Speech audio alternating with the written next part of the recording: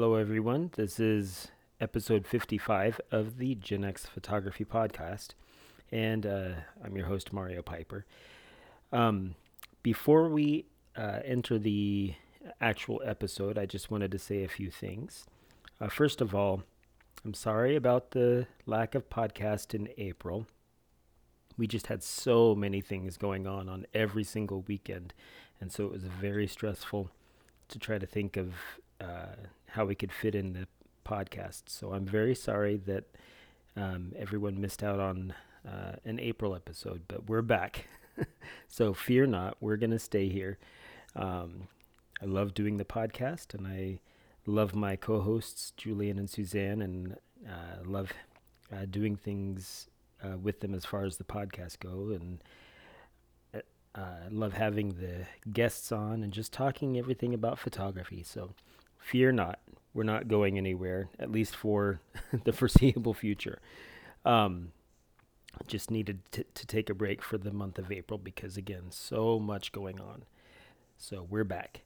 So in this episode, we talk with Elliot Tolar from Colorado and about his wonderful photography and just a nice chat about photography and how it fits into his life.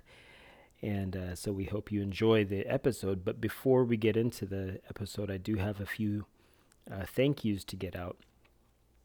So first of all, I wanted to say thank you to Stephen Marmaroff for sending Julie the lens boards for her Graflexes so she could retrofit some other lenses that she has from a larger 4x5 camera onto her Graflexes and get more versatility into those beautiful Graflex cameras. And Stephen, you also sent me some film, and so I just wanted to thank you for doing that for Julie and sending me some film to shoot. I always appreciate getting new film, and I look forward to shooting it.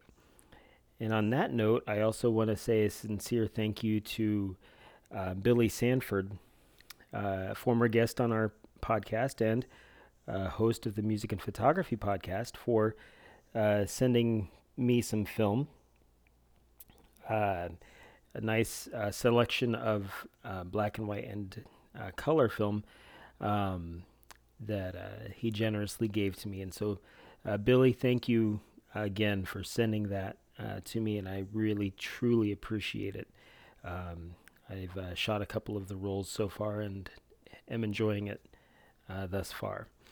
And on that note, also, I want to say a sincere thanks to Daniel Smith for sending me a nice stainless steel developing tank along with a few rolls of microfilm as well as Vision 3 film.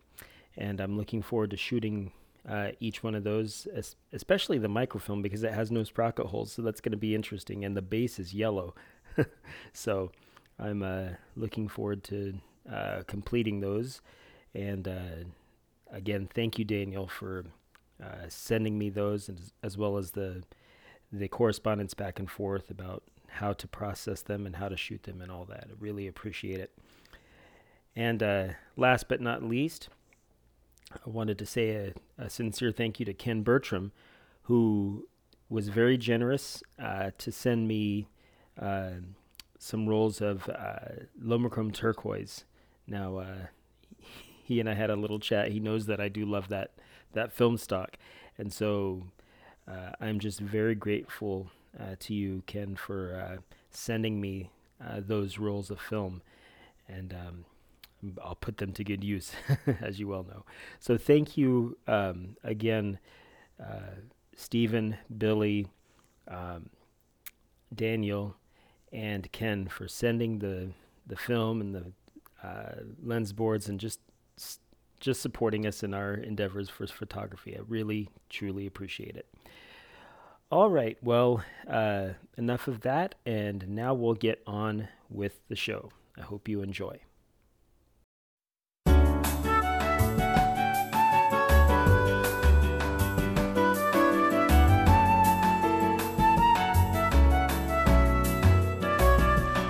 Welcome, everyone, to episode 55 of the Gen X Photography Podcast. I'm your host, Mario Piper. And of course, with me today are my dear co-hosts, Julianne Piper and Suzanne Lopez. Julianne, how you doing? Awesome. Thank you. Good. Awesome. Suzanne, how you doing? Also awesome. I'm doing great. Thank you. That's awesome. Spring is in the air, right? Yes. Loving it. Yeah, absolutely. Well, today we have a wonderful guest with us, also from Colorado, someone who knows Suzanne in person, and that is Elliot Tolar. Elliot, welcome to the podcast. Thank you so much for having me. I'm really excited to be here. Absolutely. Well, Elliot, we're excited to talk with you. Looking through your Instagram portfolio, your photography is just, well, you said in one post something about quiet photography, and that's the sense that I get through all of your photography. It's really calm and peaceful. Your nature photography, your portraiture, and everything in between. It's just really peaceful and quiet, and I like that. Thank you. Yeah. I appreciate it. Absolutely. Before we get started with the actual interview, I just want to find out how everybody's been doing in the last, well, we haven't done the podcast since March, so we took a month off in April. Thank you, everyone, for being patient with us, and we're back. So what's new with this all? So we'll start with you, Julian. What's been new with you? Not necessarily in the past week, but just since we last talked. Well, I thought I was done taking pictures, and I didn't take any for about a whole month. Maybe because we didn't do the podcast. Who knows? But Suzanne and Mario helped me talk through it a little bit. They didn't know they were, but they did. And then I went to the camera shop to pick up my babies that I had left there, and I ended up buying more cameras, which put me on a spree of testing new cameras, which has been fun. I think I got a Zeiss Icon Jewel that I've been playing with, and the tiniest box camera ever made. Oh man! According to my cameraman, so that might not be right, but I'll show you guys because you can see. It's a baby Zeiss Icon box. It's super cute, and it's a half frame camera. Should have called in on the Camerosity podcast. They just did half frames. Oh, what kind of film does that take again? 127. Okay. Yep, and I tested a 127 baby brownie special that I got a long time ago and never used. So I've just been playing with cameras. Oh, and not Agfa, Ansco Sure Shot box camera, which I think is so far my favorite box camera that I've used. You got good images from that, right? Yeah. If I'm not mistaken, They came out nice. I like them. It's so fascinating, these old cameras that still take just wonderful photos, with very limited shutter speeds and all that. And you can still get amazing images. It's fascinating. Oh, I played with that Diana too. That 1960s Diana that makes like angry pictures. They all come out like the end of the world, which I kind of like, but we're in the like moody photography, I guess. Yeah. Dark and moody. Dark and moody. Love it. Well, Suzanne, how have you been since we last chatted? Yeah, I've been great. I'm trying to think. The most prominent thing is actually something that just happened yesterday, which, Elliot, I should have messaged you. You would have loved to have gone to this. So the Not Another Film Lab was the one who sponsored the workshop that I took on flash photography with film. So they were partnering with the Denver Photo Swap people, and they had a photo swap yesterday. So Chris and I went down there, and you just take an 8x10, and you didn't even have to. I mean, if you just wanted to go and hang out and meet other photographers, that would be fine too. But everybody brought one. I brought two. Chris brought two. A bunch of people brought like a small stack, and just kind of tossed them out on the table, and you were able to swap. Some of them were for sale, like real minimal. It wasn't like, hundreds of dollars, but, $20 for a matted print I saw on the table. But it was so fun because we you just meet more of your local community. I have such a great broad network online and don't know that many people here, but getting to, like, I ran into another Elliot who was the instructor for the workshop, and then 3 people that were at that workshop out of 8 of us. So 4 out of 8 of us were there. Wow. So it was just super cool. So Elliot, maybe you can go next time. Awesome. Yeah, I'll let you know if for some reason you don't see it pop up. But it was very fun. Get to connect with the local community, and I won a roll of film from Not Another Film Lab, the Nice. new Candido. I don't know if I haven't shot it yet. I bought a couple rolls when I was there, and then I found out last night that I won one. So after we record, I'm going to go down and grab it. But I'm excited to shoot. They have 200, 400, and 800 speed. So I bought a couple 200s, and I might, depending on whatever she's giving me, I might request a 400 just to have something different. But Cool. things like that, shooting for 52 frames. I've been getting in the dark room a little bit and just enjoying the nicer weather. Yeah, absolutely. The Candida film, is that the same as the Aerocolor and the Like the Lumiere or whatever. Luminar? Yeah. I don't know. I don't know that she knows, Okay. and I don't know. Okay. I was trying to do some research, like find out what emulsion it was, and I didn't really get very far with it.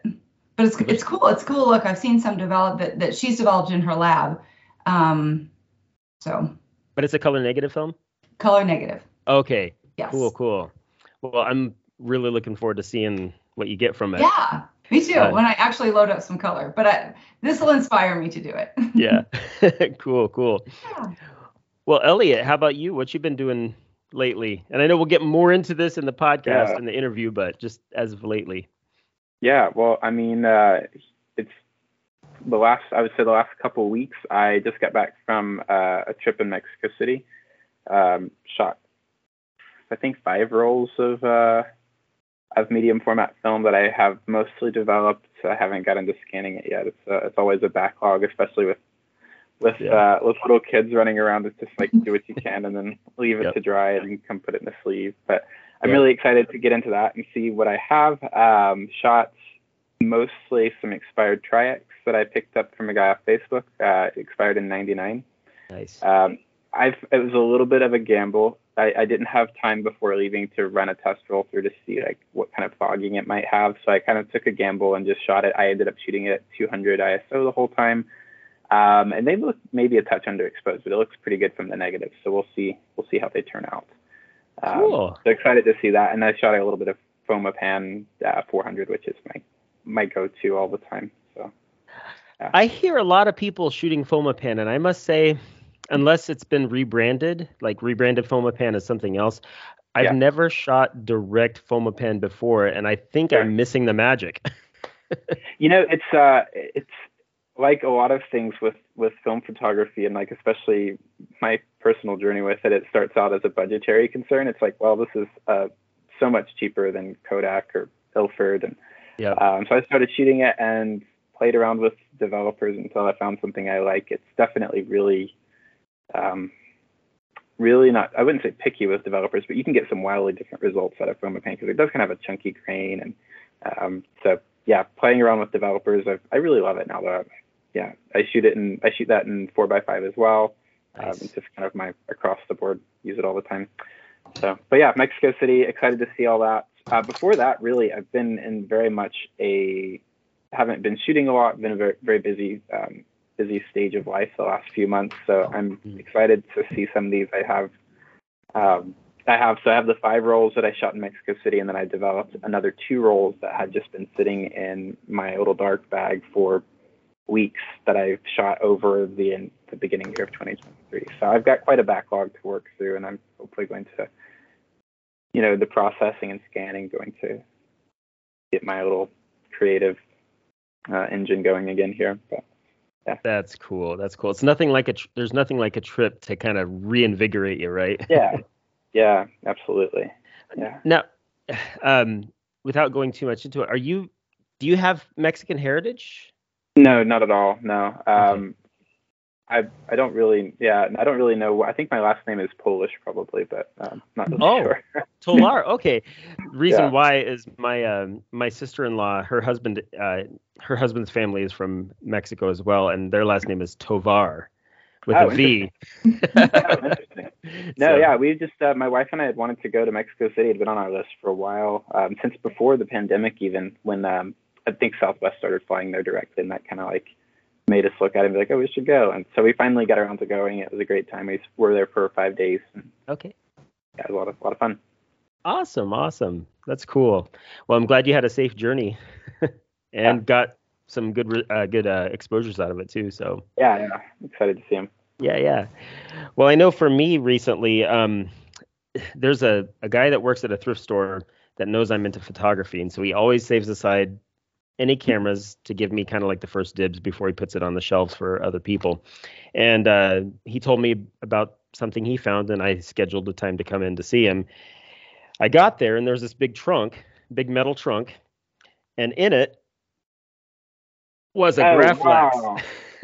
How cool is that? Exactly, a Graflex, Looks good. speed graphic, 12 Yeah. film holders, right way film holders, and a bunch of other miscellaneous things, plus some film that was already in it. So I'm not sure what's exposed, what's not exposed. I might develop it. I'm not sure, but I'm excited to start doing large format photography. But it's in really good working condition. Yeah. But Mario, how Yeah. much did he charge you? Oh, How much $10. did he charge you Oh my goodness. What a for a treasure. mint condition graph? I know. What a 10. treasure. What's that? I said, what a treasure. Those are such lovely cameras, and to find one in that good condition Mm, in general is great. Yeah. true. I was blown away. So I'm looking forward to using it. And Elliot, I'm looking forward to talking with you about large format photography. Yeah, I love large formats. I'm ready to talk about it. Okay. The next thing recently that I did, and I did a little post about it, but I've been wanting to try to cross process color negative film to make a positive image, basically slide film. And I found this video. I can't remember what the channel is, but I'll make sure to put his channel in the show notes. But basically, you shoot your color negative film, two stops. You overexpose by two stops. So if you shooting it, if the box speed is at 200, you shoot it at 50. And I wanted to do Lomochrome turquoise, so I shot it at 50. Developed it in HC110 dilution B for 12 minutes at 105 degrees, which was weird. Black and white chemistry at 105 degrees. And then stopped, bathed, and rinsed, and then took the film out, exposed it to light for 15 to 20 seconds, put it back on the reel, developed it in color negative or C41 chemicals for 2 minutes because I overexposed it, and then blitzed it for 12 minutes. And it was so cool. It's not like looking at, say, Ektachrome. It's not a slide like that. It's definitely, you can tell it's a color negative film, but as a slide. It's so weird. And so I scanned it, and I was pretty happy with the results. So initially I wasn't. Initially I was like, I don't know if I want to do this again. But thinking about it more deeply, I'm thinking I'd like to try this again with maybe some other kind of film. And then lastly, I'm going through a roll. I'm trying to be really careful with my shots of Kodak EIR, the infrared color negative or color positive film. They don't make it anymore. I wish they did, but I had one last roll, so I'm just waiting for good weather, trying to be very selective with my shots so I can get that, the wonderful infrared look. So I'm excited to see, and I'll make sure to post some images once I develop them. So, but anyways, all right. Well, let's get on into our interview. So I think what we'll do is just ask you the first question, Elliot, which is how you got into film photography, and then do our Facebook question, and then we'll just kind of chat afterward, if that's okay with you. That's great. Okay. So, Elliot, how did you get into photography? What's your story? Yeah, it's a great question. Honestly, I hadn't thought about it a lot. I definitely had a digital camera before I got into film. have some family and in-laws and friends that are in the video world, cinematography, that side of thing, and photography. So I had like some contact there. I got my first film camera. I'm trying to remember. I believe it was an Olympus XA. It was the first one that I picked up. Nice. Little point and shoot. I shot maybe 2 rolls out of it and it stopped working. I love the cameras, but they don't they're old. Yeah. And that was, then it was fine. But then I got a Canon FTB, and that's whenever I really started enjoying it. I took that everywhere with me, and I really love that camera to this day. It doesn't work anymore, unfortunately, but that would have been, gosh, I don't remember how long ago that would have been. I guess maybe 2017, maybe. That was whenever I started that. But yeah, I just had friends and family that shot, and so I started doing it myself. And eventually, like I mentioned earlier, I decided I'm going to start developing my black and white film myself, just to save a little bit of money. And and that just kind of started this whole thing where I never set out to only shoot black and white. That wasn't really something on my radar, but I really fell in love with it, and the way that you see the world with it. And so yeah, just kind of, I still have some color film sitting around, and I'll probably shoot it eventually, but mostly it's just black and white nowadays. Yep. Yeah. Cool. If you don't mind me asking, and if you don't want to answer, that's fine. But how old are you? I'm 26. 26. Okay. So for me, what I'm wondering is how someone, of your age, what makes you interested in these old cameras? What sparks that curiosity? That's a great question. I think I heard people talk about it and say that it was like, just such a different shooting experience, and I think that is true. I definitely really loved it. I really just love, and I still do, I love mechanical things. Yeah. Most of the cameras that I still have and that I've adored the most over the years have been just these mechanical cameras that are just really little marvels of engineering. And I think that was a big attraction for me, was the visceral, hands-on aspect of it as well. Another reason that I started developing my own film, and I've always been very DIY and very into doing things myself, and I found that all very attractive. And yeah, I enjoyed as well the limited aspect of it.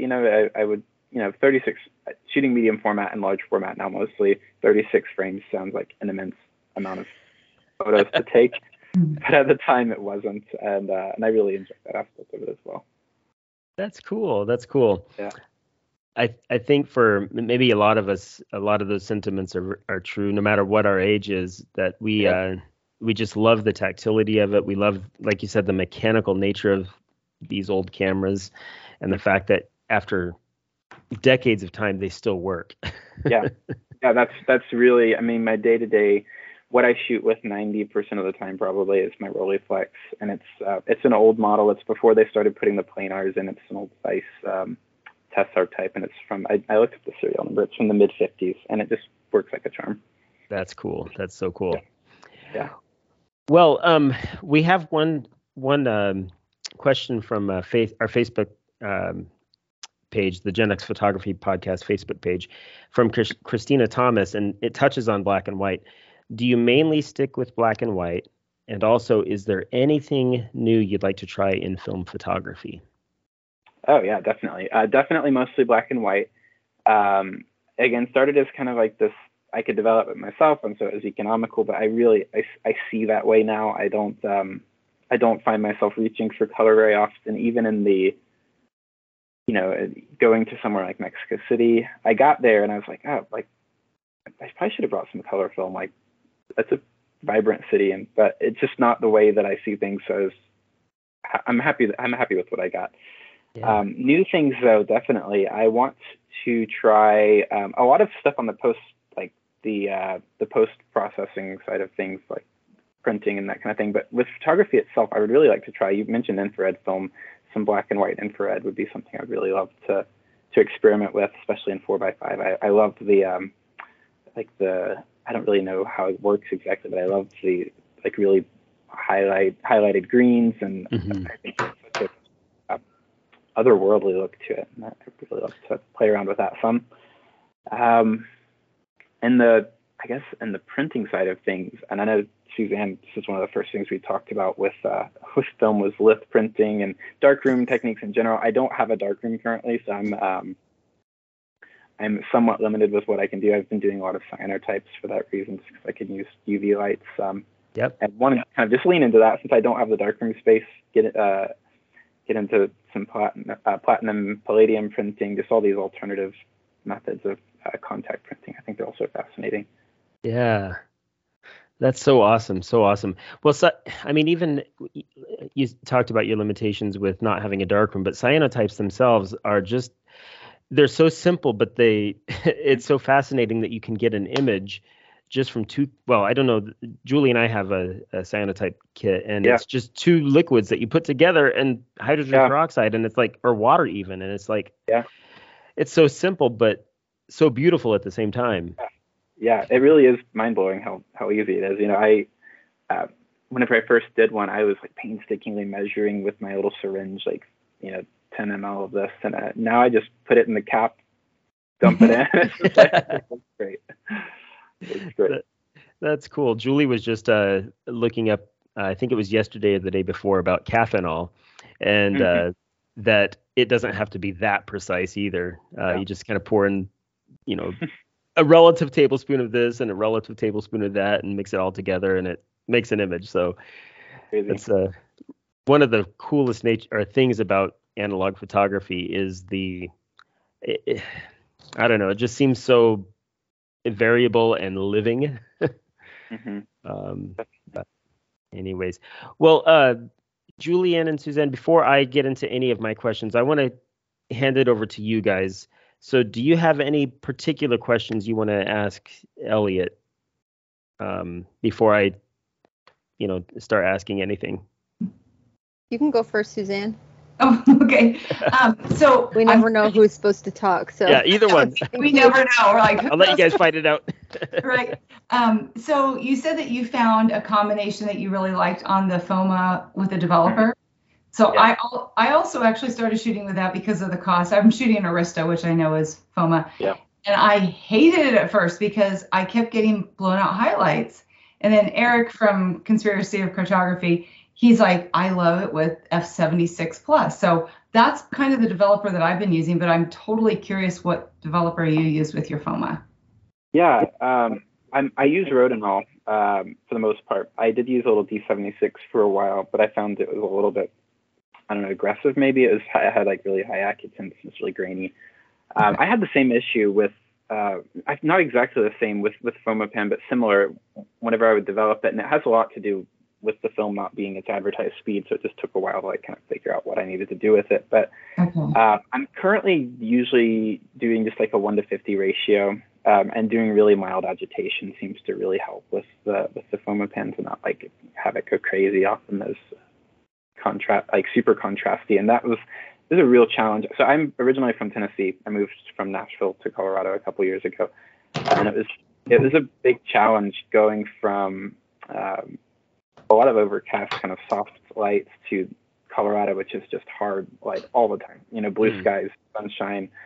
That was a real challenge, especially in the black and white side of things, to figure out how am I exposing film in a way that's tasteful still. And yeah, mostly Rodinol. I have done some 4x5 in 1 and 100, and it's like a semi-stand development, which seems to work fairly well. Also, it's a little grainier though, so I don't typically do that with the medium format, but it works well in the large format.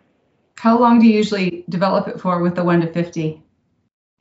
So it's the 1:50. I do 14 minutes. Okay. For the 400, I don't think I've done that method for the 200 because I shoot that 200 speed for 4x5 just because it's already on a tripod, so I don't need extra speed. Yeah. And then the 1:100, I believe I do 22 minutes, and I just do like I'll do your initial. I do 30 seconds initial agitation, and then I don't do it every minute after that. I have to look at my notes. I want to say I do it every 4 minutes. I'll do just like a 10-second agitation. So it's not very traditional, and I don't remember where I read that somewhere, but it's yeah, I read someone recommended that on the internet somewhere, and so I've been sticking to that, and it seems to work fairly well to kind of reduce some contrast and have a little bit lighter shadows as well. And I still haven't used it. I think I talked to you about this a while ago. I got a densitometer and oh yeah, all the stuff to do all the testing with the foam pen and to figure out Onslow Adams style, like how all this works. And I haven't done it. I've done some cursory, like just very unscientific tests on it, and I'm not too far off, so I was kind of happy with that. But yeah. That is cool. Whenever I have more data. Was it you that told me about the new densitometer that is being created? There's a guy who's making a new one. Like, no, I don't think so. I can't remember where I heard about that, but it was interesting. And I don't think he even has a prototype out yet, but it's something that I'm very interested in getting to learn, like, especially going into the darkroom, is learning how to read my negatives better. So I can start off with a more educated guess on, okay. I mean, I always do my test strip, and I've gone to the zone, no, not zone, what's it called? F-stop printing method. So you think in terms of, before I was so randomly guessing, but I know that if you know your negative quality better, you can translate that into less mistakes in the dark. In theory, I think, yes. Yeah. I had one more, and then Julie, I will pass it on. So I like have one of your pictures. Did you use FOMA with the R session? I did, yes. That was from a Pen 200. Yeah. Okay. Oh, it's so gorgeous. I absolutely am so happy to have those pictures. I can't even tell you. Yeah. Elliot, for anybody who's listening, Elliot and I had a portrait session. So we did 4 large format. He shot 4 large format portraits of me, and they are like, so they're just amazing. Like, seeing what that camera can do, I'm like, I definitely have to do this at some point. I wasn't quite ready, and I think now I'm ready, but I'm going to take a class on it. The CPAC has a class that it just was offered, but I wasn't ready to jump in yet. But I think one at the end of the year, so that I have a more formal, okay, this is what you do, this is what you need.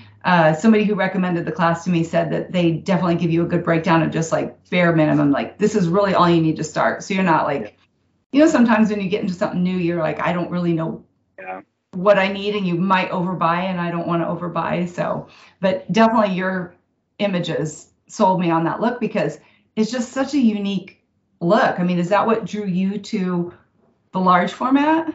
Is the look, or was it more tinkering?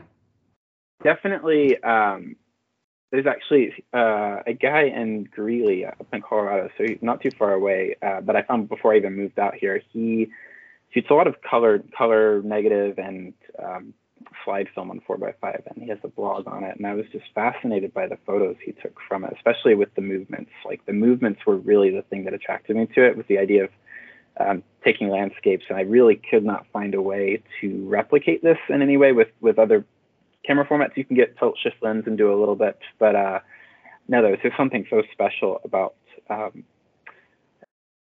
also about having, so whenever I go out to the mountains when I shoot landscapes, I'll usually take my 90mm lens, which is like 28mm roughly. If you're shooting 35mm, it's pretty wide, but it just doesn't have the distortion that the 28mm would have, and it's so clean, and it was noticeable as well. And also, if I have a 200mm lens I could take up, and that's, what would that be, like a 60mm, 70mm roughly? I don't know, something like that. And I can, if I wanted to, I can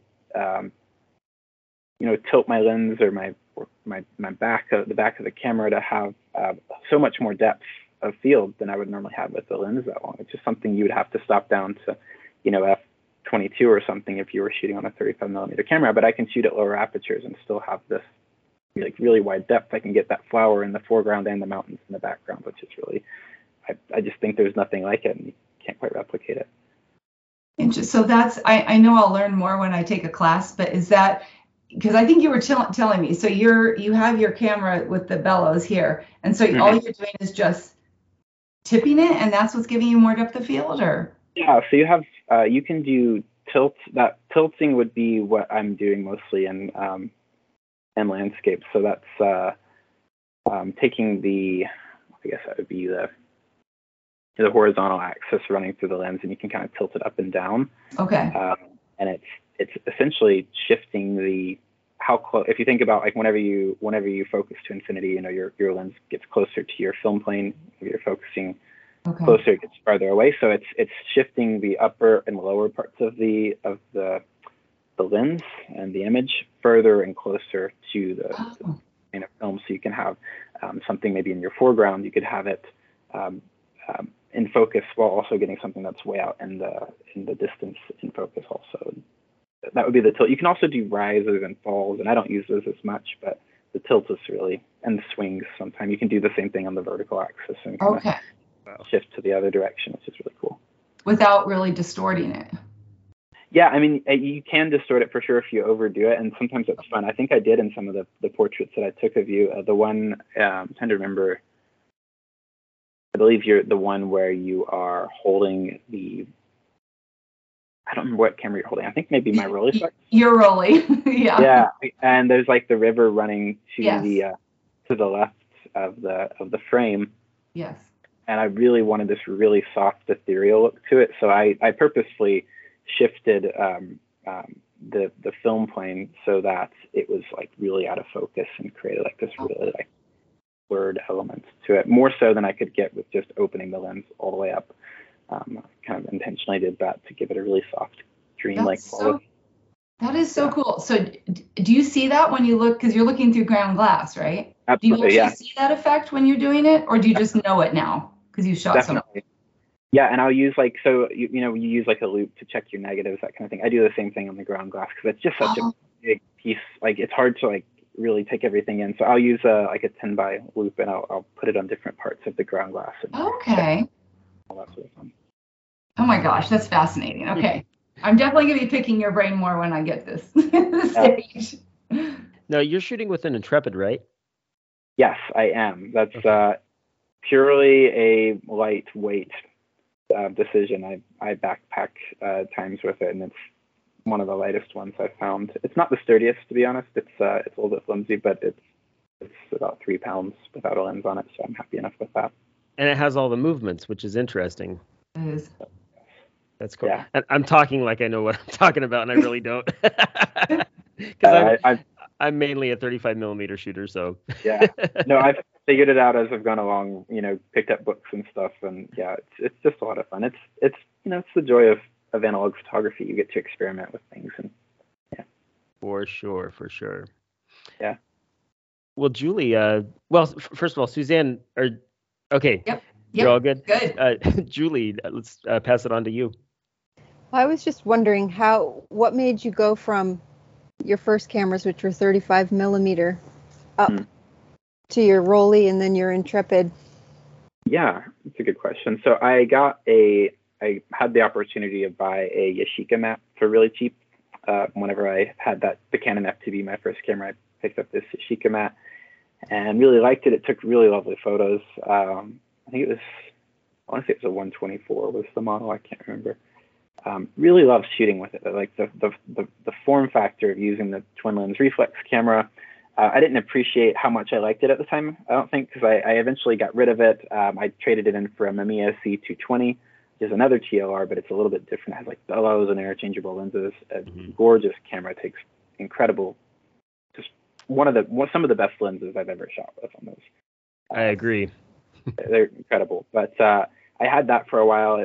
I shot with that for a long time, and I eventually was like, I've got to try a Hasselblad. So I got a Hasselblad 500 CM, I think it was, and that's the only camera that exceeds the Mamiya in sharpness. Nice.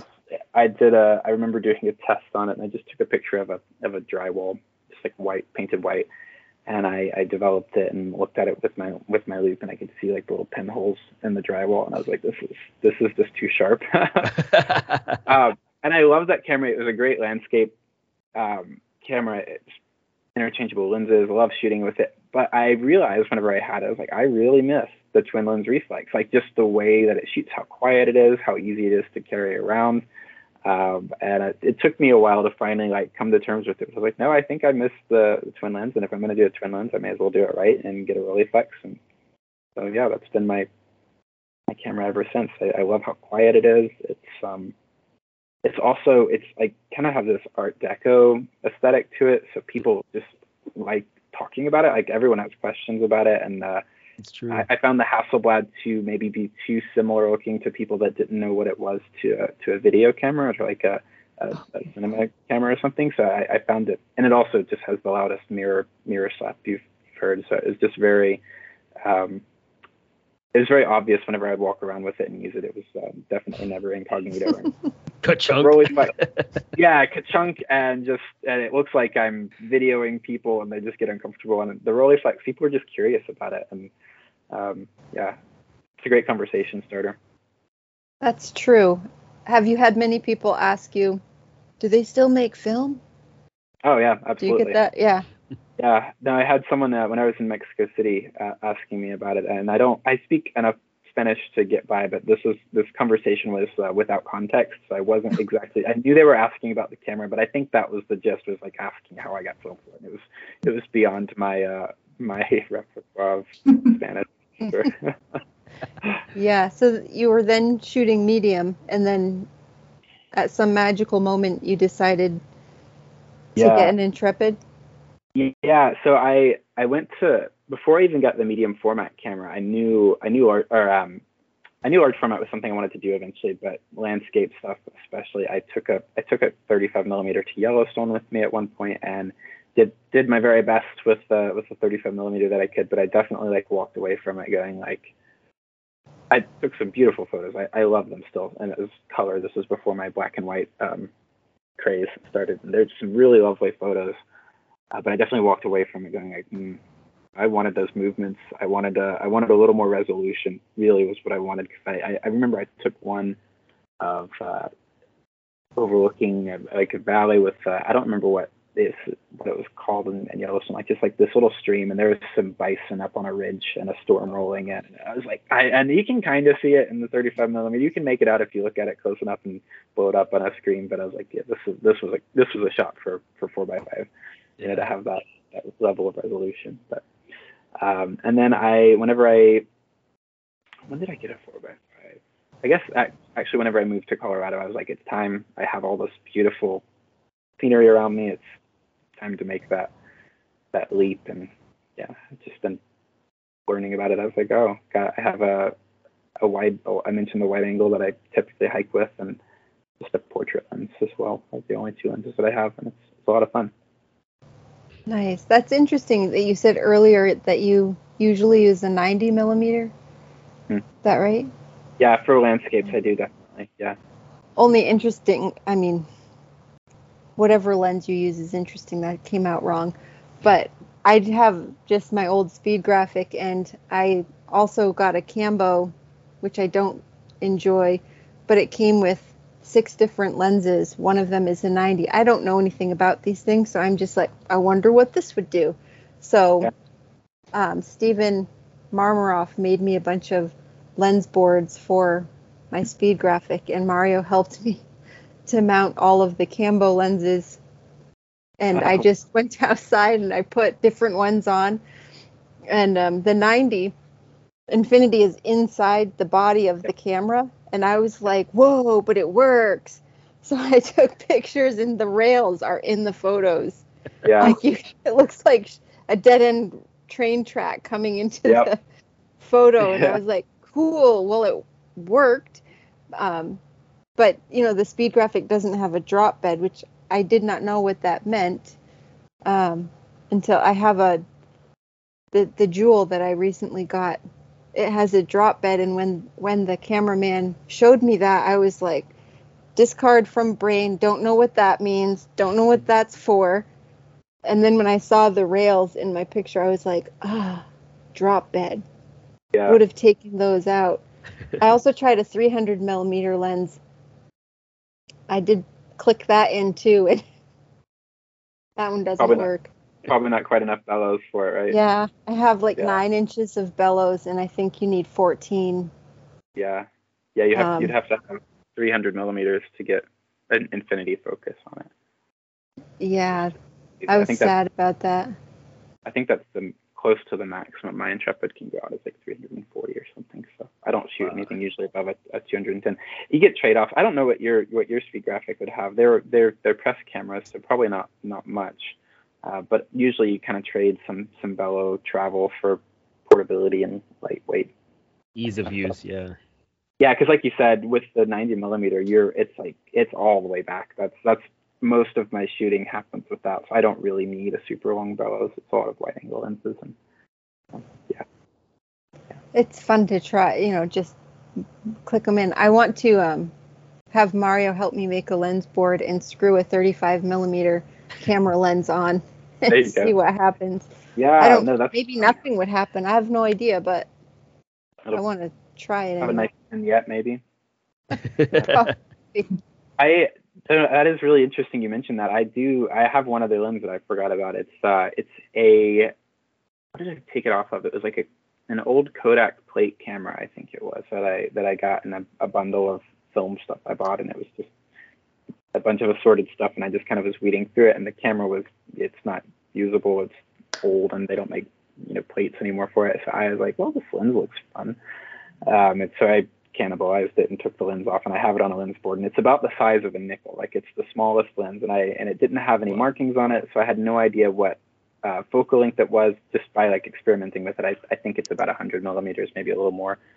But I was shocked to see, even though it was probably been for something like 6x9 film, it just barely covers my 4x5 film plane, and it takes the most interesting photos. They're definitely not sharp, and I think the fastest shutter speed it has is like 1/50th of a second or something like that. So not sharp, not easy to focus, but it's very interesting. That's so fun that you can do that with 4x5. Yeah, let me know how the 35 millimeter goes. Yeah, it would just look so cool.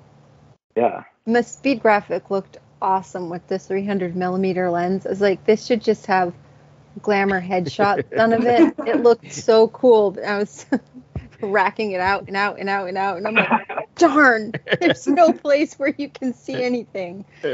But my camera huge repairman, lens on the lens board.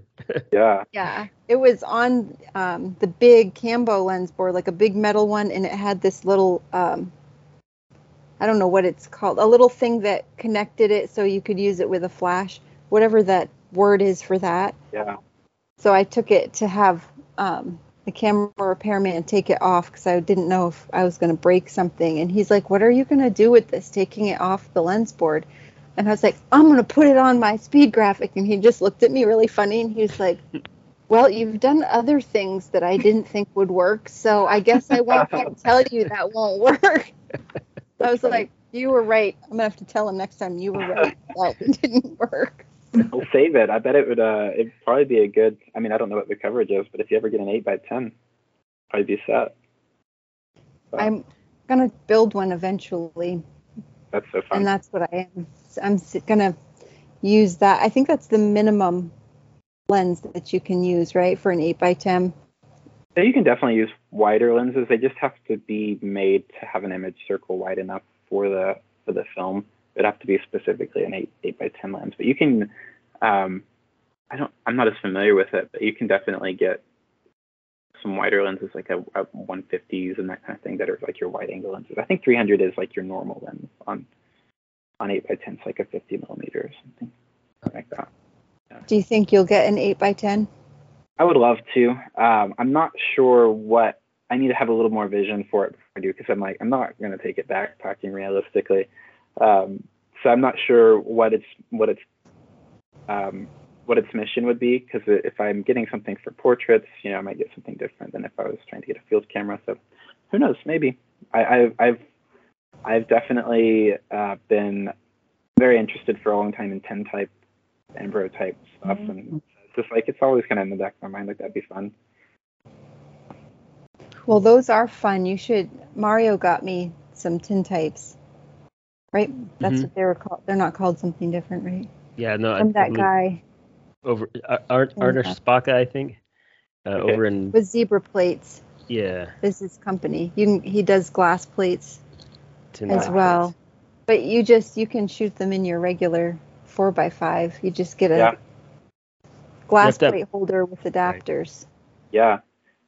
Yeah, I should try it. I'm a little scared, I think, of the chemicals involved in it. I haven't committed enough to it because I've heard they're quite intense. But You mean to You mean coat? pouring your own? for the 10 types, yeah, to coat the plate and all that. I've heard they're quite fume heavy. Mm. And I don't have a great place to do it right now. So maybe at another point in my life. Yeah. The ones that we got are already coated. All you do is shoot them. Oh, interesting. Yeah. So if you don't have to have the fumes, he has the fumes at his Okay. house. Interesting. I didn't realize that was an option. That's really interesting. Yeah, it's Zebra Plates is the company Okay. that you can get them from. But we've only done 2 so far, but Yeah. it is a totally different look. It's really cool. Yeah, I'm sure. And all we developed it in was HC110 plus one extra chemical that we got off the photographer's formulary that you have to use I think to make it a positive or something like that. I can't remember what it is, but it was a really easy process. Cool. Well, I'll think of that one. Yeah.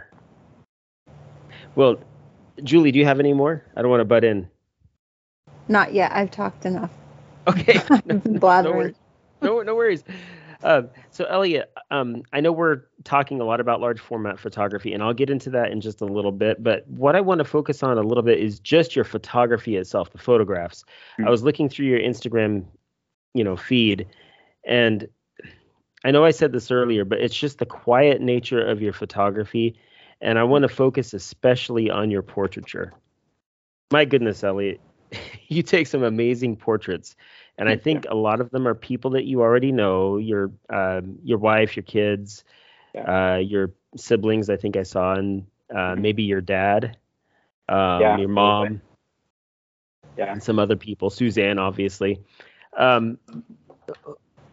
What do you like about portrait photography? What gets you into it, and how do you get the gusto to ask somebody to take their portrait? Oh, like you said, that most of them are people that I know. So Okay. I'm definitely not the most outgoing photographer. Like, I love the idea of street photography, but realistically, I'm not the most like just outgoing and ready to put myself out there. I'll do it sometimes, but not my favorite. So generally, it's people I know. And I remember whenever I was first getting into photography, I remember reading, and I don't remember how it goes, but an Annie Leibovitz quote just saying, if you want to be good at photography, take pictures of your family. Like, that was her advice, was like, take pictures of the people around you. And I would say normally whenever I take portraits, I don't often ask people, hey, can I take your portrait? Come over here, sit here.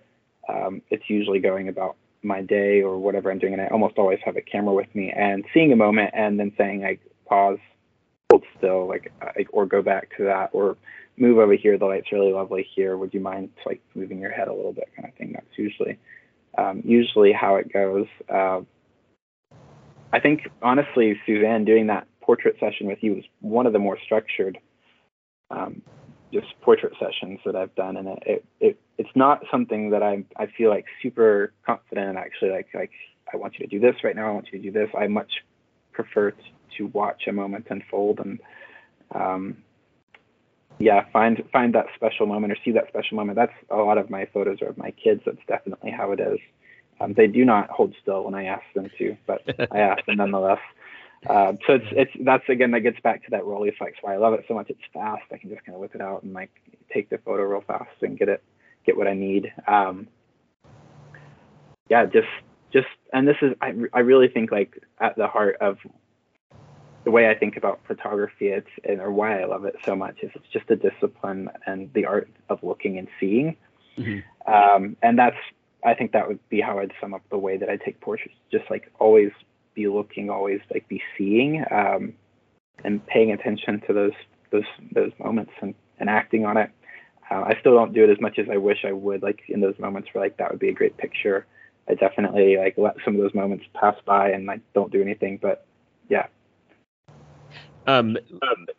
as far as like looking and seeing and just being in that moment and being ready for that moment, do you find that, you're moving into medium format and finally into large format, that it's become maybe a little bit more difficult to see something that you want to take a photo, but have equipment that maybe is a little bit more prohibitive as far as Yeah. time and getting things set up?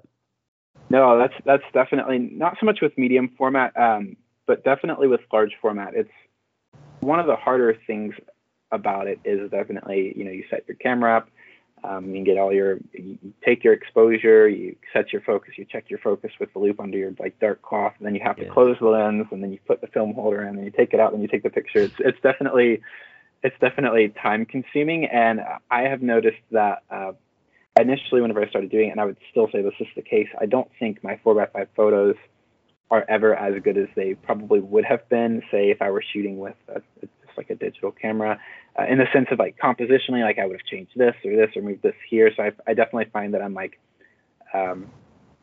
it's harder to notice those things whenever you're just like taking one shot and you're putting all that effort into it, because we have this, or at least I have this tendency to, whenever I put a lot of time into something, I get very attached to the idea of it. And I can convince myself this is a great photo, this is like exactly what I want, and then I look back on it later, been like, no, you should have probably like framed it differently here or adjusted your exposure there. So 4x5 portraits are a challenge for sure. I mean, not only all that, but your subject has to just kind of sit there and sit still for a while, and it can be tricky for sure. Yeah. The film itself is, modern film is speedy enough that the exposure itself won't take that long, but it's the setup that takes a while. So, and that's something that I'm going to have to learn. I just recently asked some people at a bike shop that I like to go to. They fixed I have a road bike, and they worked on it, got it all ready for me to ride. And I incidentally asked, it was after I got my speed graphic, I said, hey, I'd love to photograph you guys in your shop, because they have, old bikes and all kinds of stuff. And I just think it'd be kind of a cool photo. And they were all on board. So I'm going to have to get my mind geared up for getting everything set up. And of course, in a dark room, it's not going to be outside. It's going to be in a dark room. So it'll be, I think, maybe a little bit easier to see through the ground glass, because I won't have the outside light out, bright sunlight coming in. It's in a pretty dark room, but I'm excited. Yeah. I mean, I really do believe 4x5 just makes you a better photographer. You just, large format in general, you just have to get, like you said, you have to like know what you want before you set the camera up, and you have to be able to see it. And it's a fun challenge. For sure. Have you shot any color film in 4x5?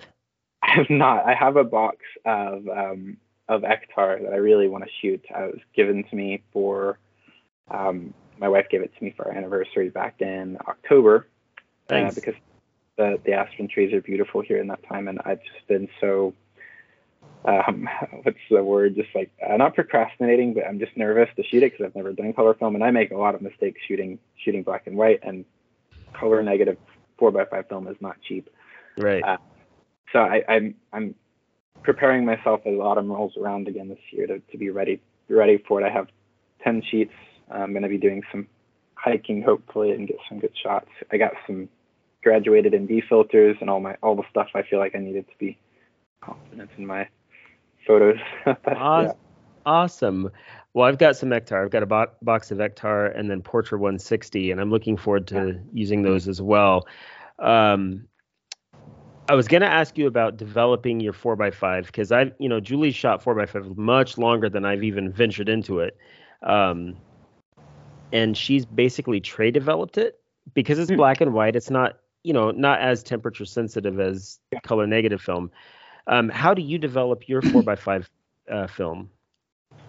So yeah, like I said, I don't have a darkroom, so I use it's called I believe it's Stearman, I think is the brand. It holds 4 sheets of film. Mm-hmm. It's very small. It's smaller than my like more medium format roll. It keeps the film flat, and takes like 500 ml of developing chemicals, and I can load it in my dark bag, load all the film up and then take it out, and I can develop it in light. And it's worked pretty well. The tray developing is super nice because you can develop individual sheets if you want to. Yeah. And I could do individual sheets in this. It just feels like a waste of chemicals because I put 500 milliliters of chemicals in there. So I usually will save up 4 sheets and then do it all together. Yeah. Right. Do you know if the Stearman press? Because we just got one, but we Oh, yeah. well, I haven't We used it didn't yet. get the same kind though. We got the 8x10 developing daylight tray. Oh, cool. Yeah, I saw that. Okay.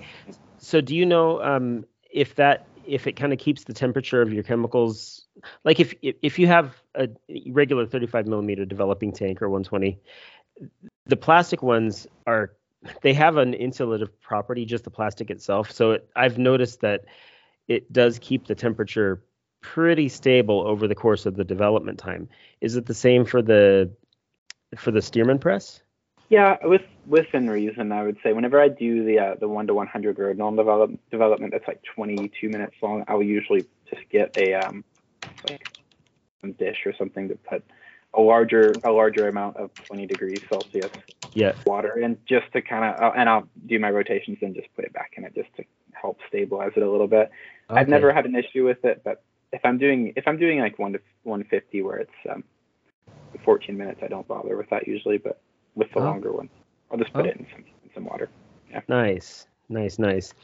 Well, I just really love the fact that you're doing this large format photography. And if there's any advice that you have that you can think of, right now, for any of our listeners who haven't ventured into large format photography, like myself, if there's any just general advice that you have, just go ahead and come out with it, and it's fine.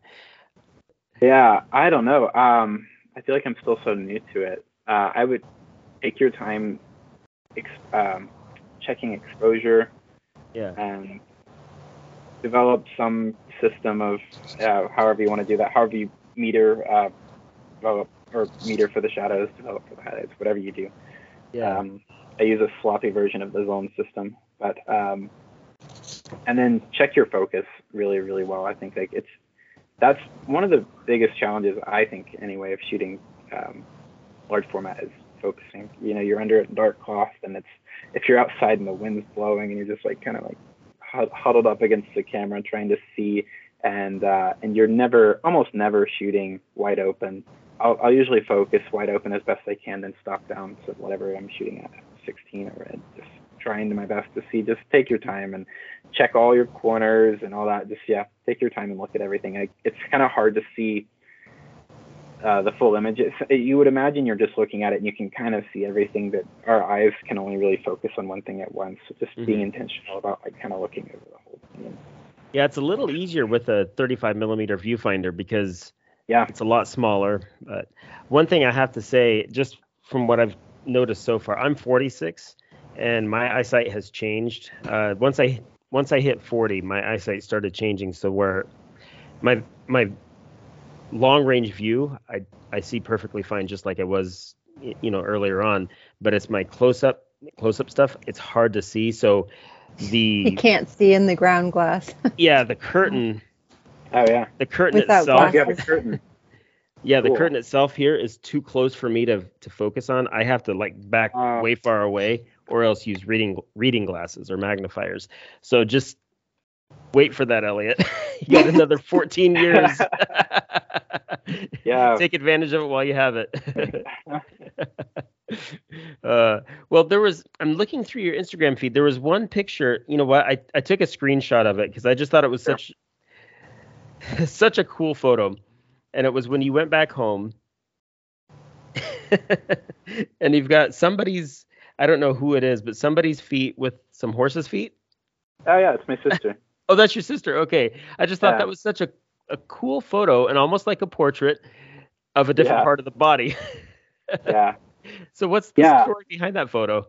So back in Nashville, kind of the outskirts of Nashville, but my family lives next to just this sweet old lady that has a horse that she takes care of it, but she can't ride it or anything. And so my sister would go over and kind of keep the horse company. And I heard that, and I grew up riding horses and stuff. So I grabbed my camera. I was like, I'm gonna go take pictures of this because it just sounds cute. Yeah. The framing though, I'm looking at it now. I've had a lot of fun taking these. She doesn't like being photographed, so that was part of it. So the other two where her face is in it, she didn't like. Again, the joy of the Rolly Flex, she did not. I'm always pointing cameras at my family, so they're kind of desensitized to it. I joke about this, that I only take a photo 10% of the time. The rest of the time, I'm just training them to ignore me. But so those, I don't think she realized that I was taking them. But I did ask her to stand still for the first one there, and yeah, just kind of. I love Vivian Meyer. You know, if you're shooting with a Rolly Flex, and she tended to, I've noticed she focused a lot on people's hands and their feet. Yeah. And that kind of, I guess, where my brain was going with that. Try to do something like that. I loved the boots with the shorts and then the horse hooves. I thought that was fun. Such a cool photo. One other photo that I just really liked. I mean, I love a lot of your photos. The one with the snail is really, really cool. Yeah. That was perfect. That was, photo. Oh man, I gotta go find that. I haven't seen that one in a while. That was, I think that was on the Hasselblad. Okay. Took that photo with. Yeah. And we'll make sure to put these up on the Instagram site for the Gen X Photography Podcast. But the other one that I was just really fascinated with, you said somewhere in Chicago on the Rolly Flex and poorly developed Fomapen. Yeah. I don't know what's poorly developed about it. I just love these photos. They have a really good classic look to them. Well, so thank you. The story with that is I have a Patterson tank that I can put 2 rolls of 120 film in and develop them at the same time. And I was just, I don't know where my brain was that day. I poured 5. It takes a liter of developing chemistry, and I was just not paying attention and poured 500 in as if I was developing 1 roll. So it was like, it's streaky and kind of like partially developed. And okay. Yeah. So that's what was, and I realized it as I poured the stop bath in, because of course I poured a liter of stop bath, and I was like, wait a second, this is. Oh no. There's too late. Yeah.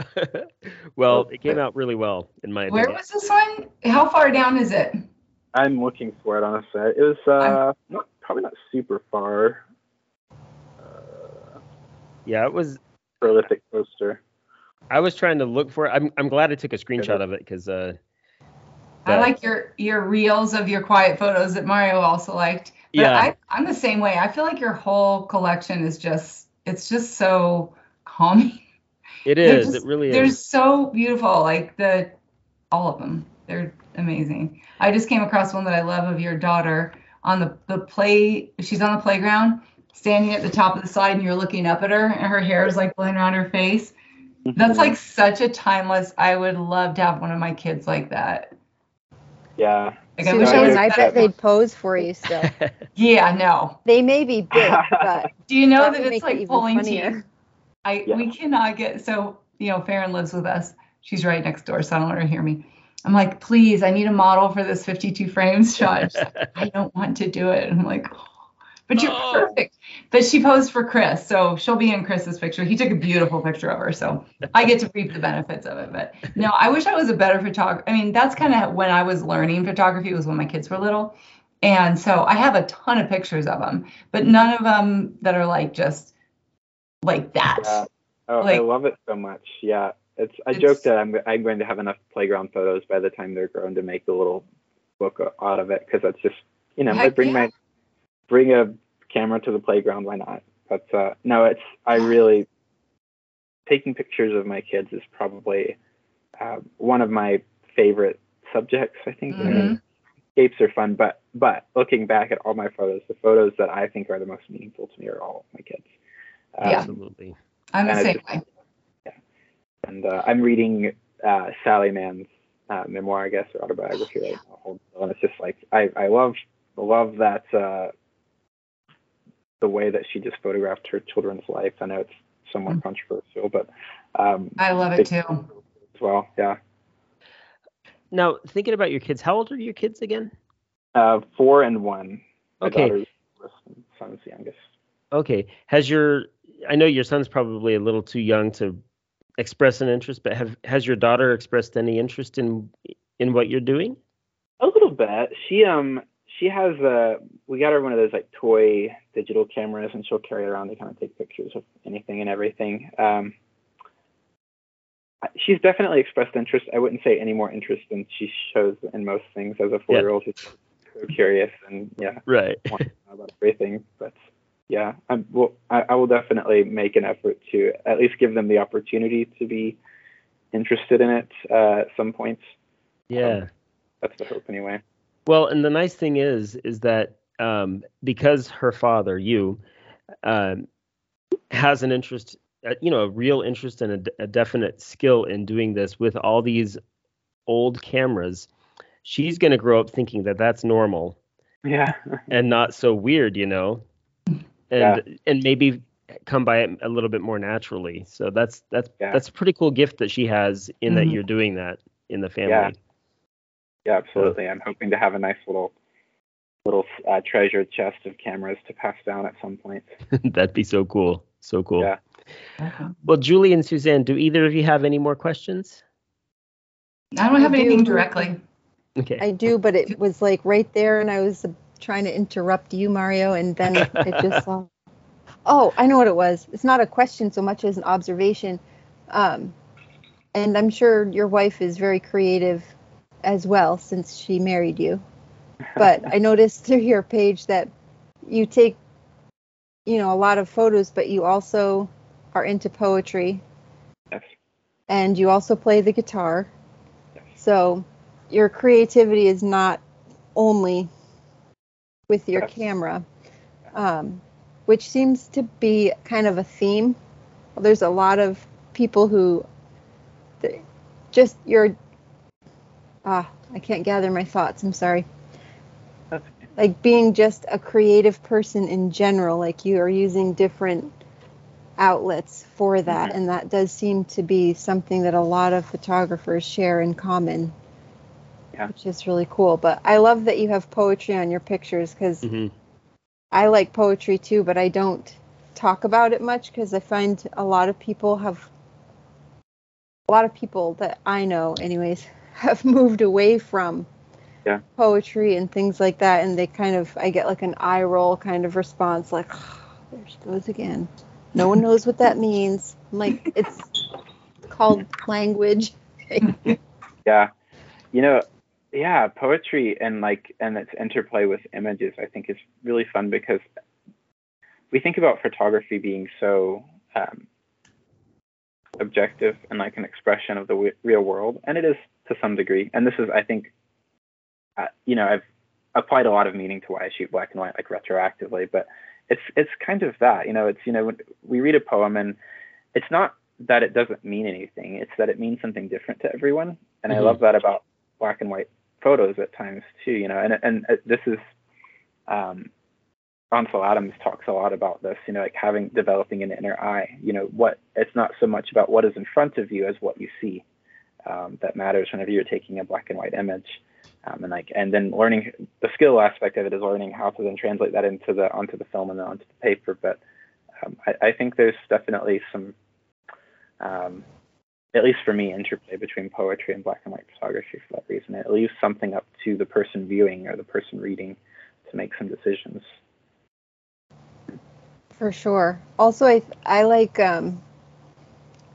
when I look at pictures that other people took or that I took, different times that you look at the same image, it can strike you completely different, and you can have a very different response to it. Kind of like a classic book. You read it the first time and it means something because it relates to your life in a certain way, and you read it next year and it hits you completely differently. And that's something that definitely makes photography an art, not just a picture of the way the world is, but everybody sees the world differently too. 10 people can look at the same thing or experience the same thing, and nobody's going to have the same experience. Yeah, no, absolutely. And like being in the mountains, this is something I noticed really early on, like going hiking. It's so beautiful, and you have all these smells, or approaching wildflower season here in a month or so. Smells, sounds, and you're just surrounded by this incredible beauty, and then you sit down, you put a viewfinder in front of you, and you just can't find it. It's like it's not doing it. You're not getting that. And it was really frustrating initially, and it still is sometimes, because like, I am not communicating what I'm feeling here. And that's what I think whenever I started to realize, like, oh, this is more so about what am I seeing here right now than trying to capture everything here. I am trying to see something with my inner eye, and then communicate that. So whether it be, like changing the way I expose the film or something to convey some mood or element of it, it's all so subjective. And like what you choose to like pick out of a scene is different for everyone. And I love going hiking with other photographers for the same reason, because we'll sit and we'll take pictures of the same thing, and they'll be entirely different. We'll choose different focal lengths, different exposures, different maybe color versus black and white or something in there. Yeah, they're also different. Elliot, have you found that, like say you're in that situation, you're hiking up someplace, it's really beautiful, you're hearing the sounds, you're smelling the smells of the evergreens, and it's just all wonderful. It's a wonderful total sensorial experience. And then you take a photograph and you know that it's not going to be the same, but then you look at the photograph later on and you get a different feeling from the photograph than when you were there, and you almost like the photograph starts to become something different than your actual experience. Yeah, absolutely.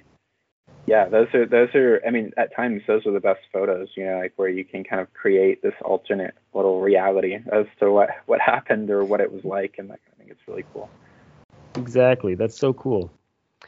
Well, Elliot, thank you so much for giving your time for us today, and taking time away from your family. I know they're away right now, but still, it's time away from your family, and I really appreciate that. Yeah, and thank you so much for having me. Absolutely, it's been a real pleasure. So maybe when Suzanne gets her Intrepid. Yeah, let me know. That's right. We'll have to do another portrait session. Maybe yes. Maybe what we can and do then is we can do a follow-up podcast right? about it.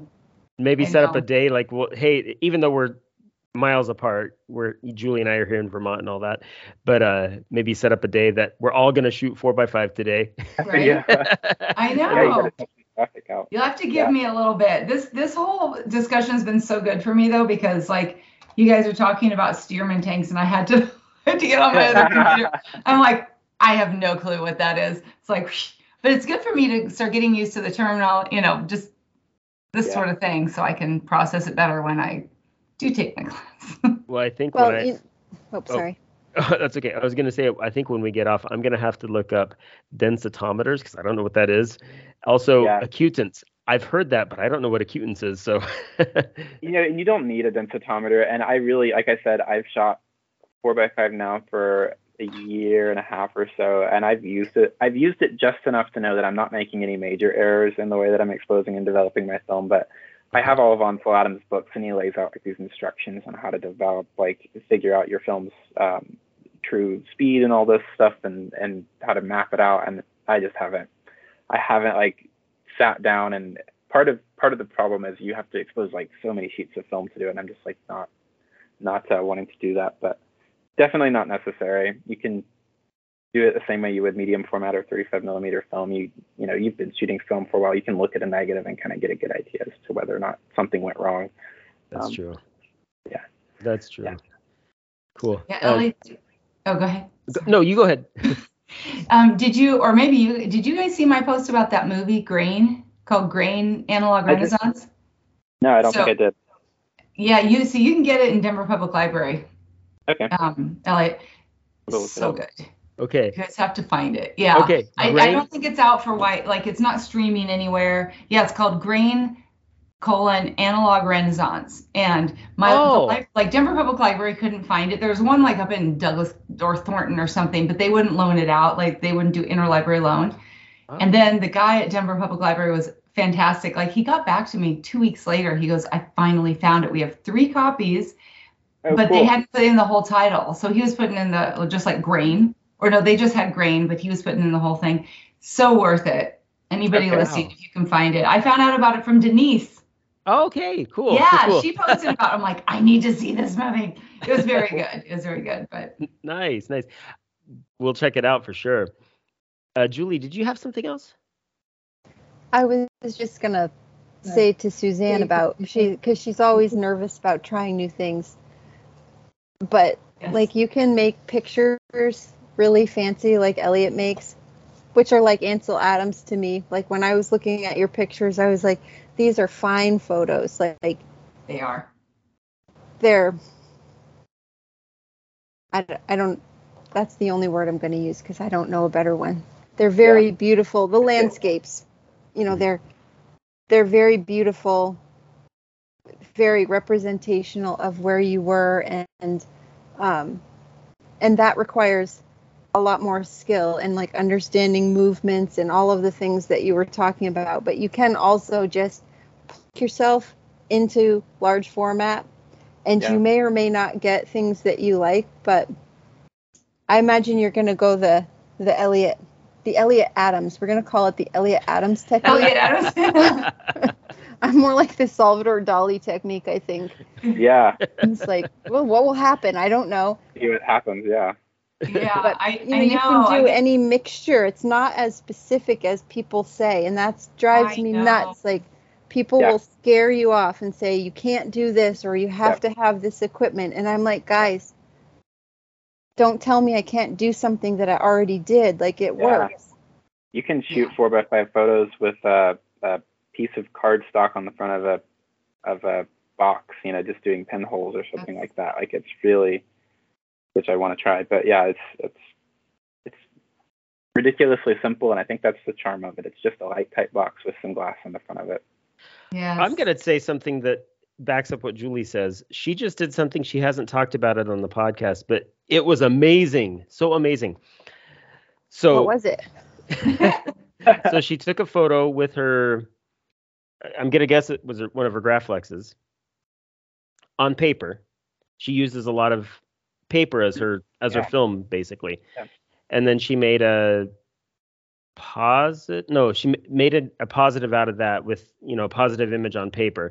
But then she also made a contact print on film with the paper negative and made a transparency 4x5 on film with her psh method, where she turns on the light for psh amount of time and made a positive image on film. It was amazing. Hey, so here's whatever that thing's called. Whatever it was. Here's how you do it. If you're Salvador Dali, you look at your negative, and if it's a lot of darkness on it, then you go psh. And if there's not much darkness on it, you go psh.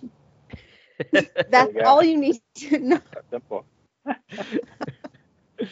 So awesome. I love how precise you are. It's so precise. You have no idea how precise. But see, I even get overwhelmed by that because I'm like, wait, you do what to do what? Remember we were having a conversation over text. I'm like, I can't do this. There's no way. You can do it, Suzanne. You can do it. Okay. Thank you for the encouragement. Well, again, Elliot, thanks so much for coming on the podcast and just chatting with us. And if people want to find out what your photography is all about, where can people find you and your photography? Mostly on Instagram is going to be the place to go for that. It's just my handle is just my name. So Elliot Tolar, and I'll be there. Sounds great. Julie, where can people find you? JP's Shoebox Walk on Instagram. Nice. Or Flickr, if you do Flickr. Yep. And then you can see entire pictures. Yes. If you're interested. Exactly. Suzanne, where can people find you? Probably Instagram is the best sort of initial source. So it's b.roll.backup. Mm-hmm. And I am going to put in a little plug. Okay. I got a new domain name. So I got a new domain so I still have my Suzanne Lopez photography, which is completely now just focused on my portraits and my client work. And then I created SuzannePeterson.com, which has all of my, it's only for my analog stuff. I did it again. It's okay. Oh, don't worry about it.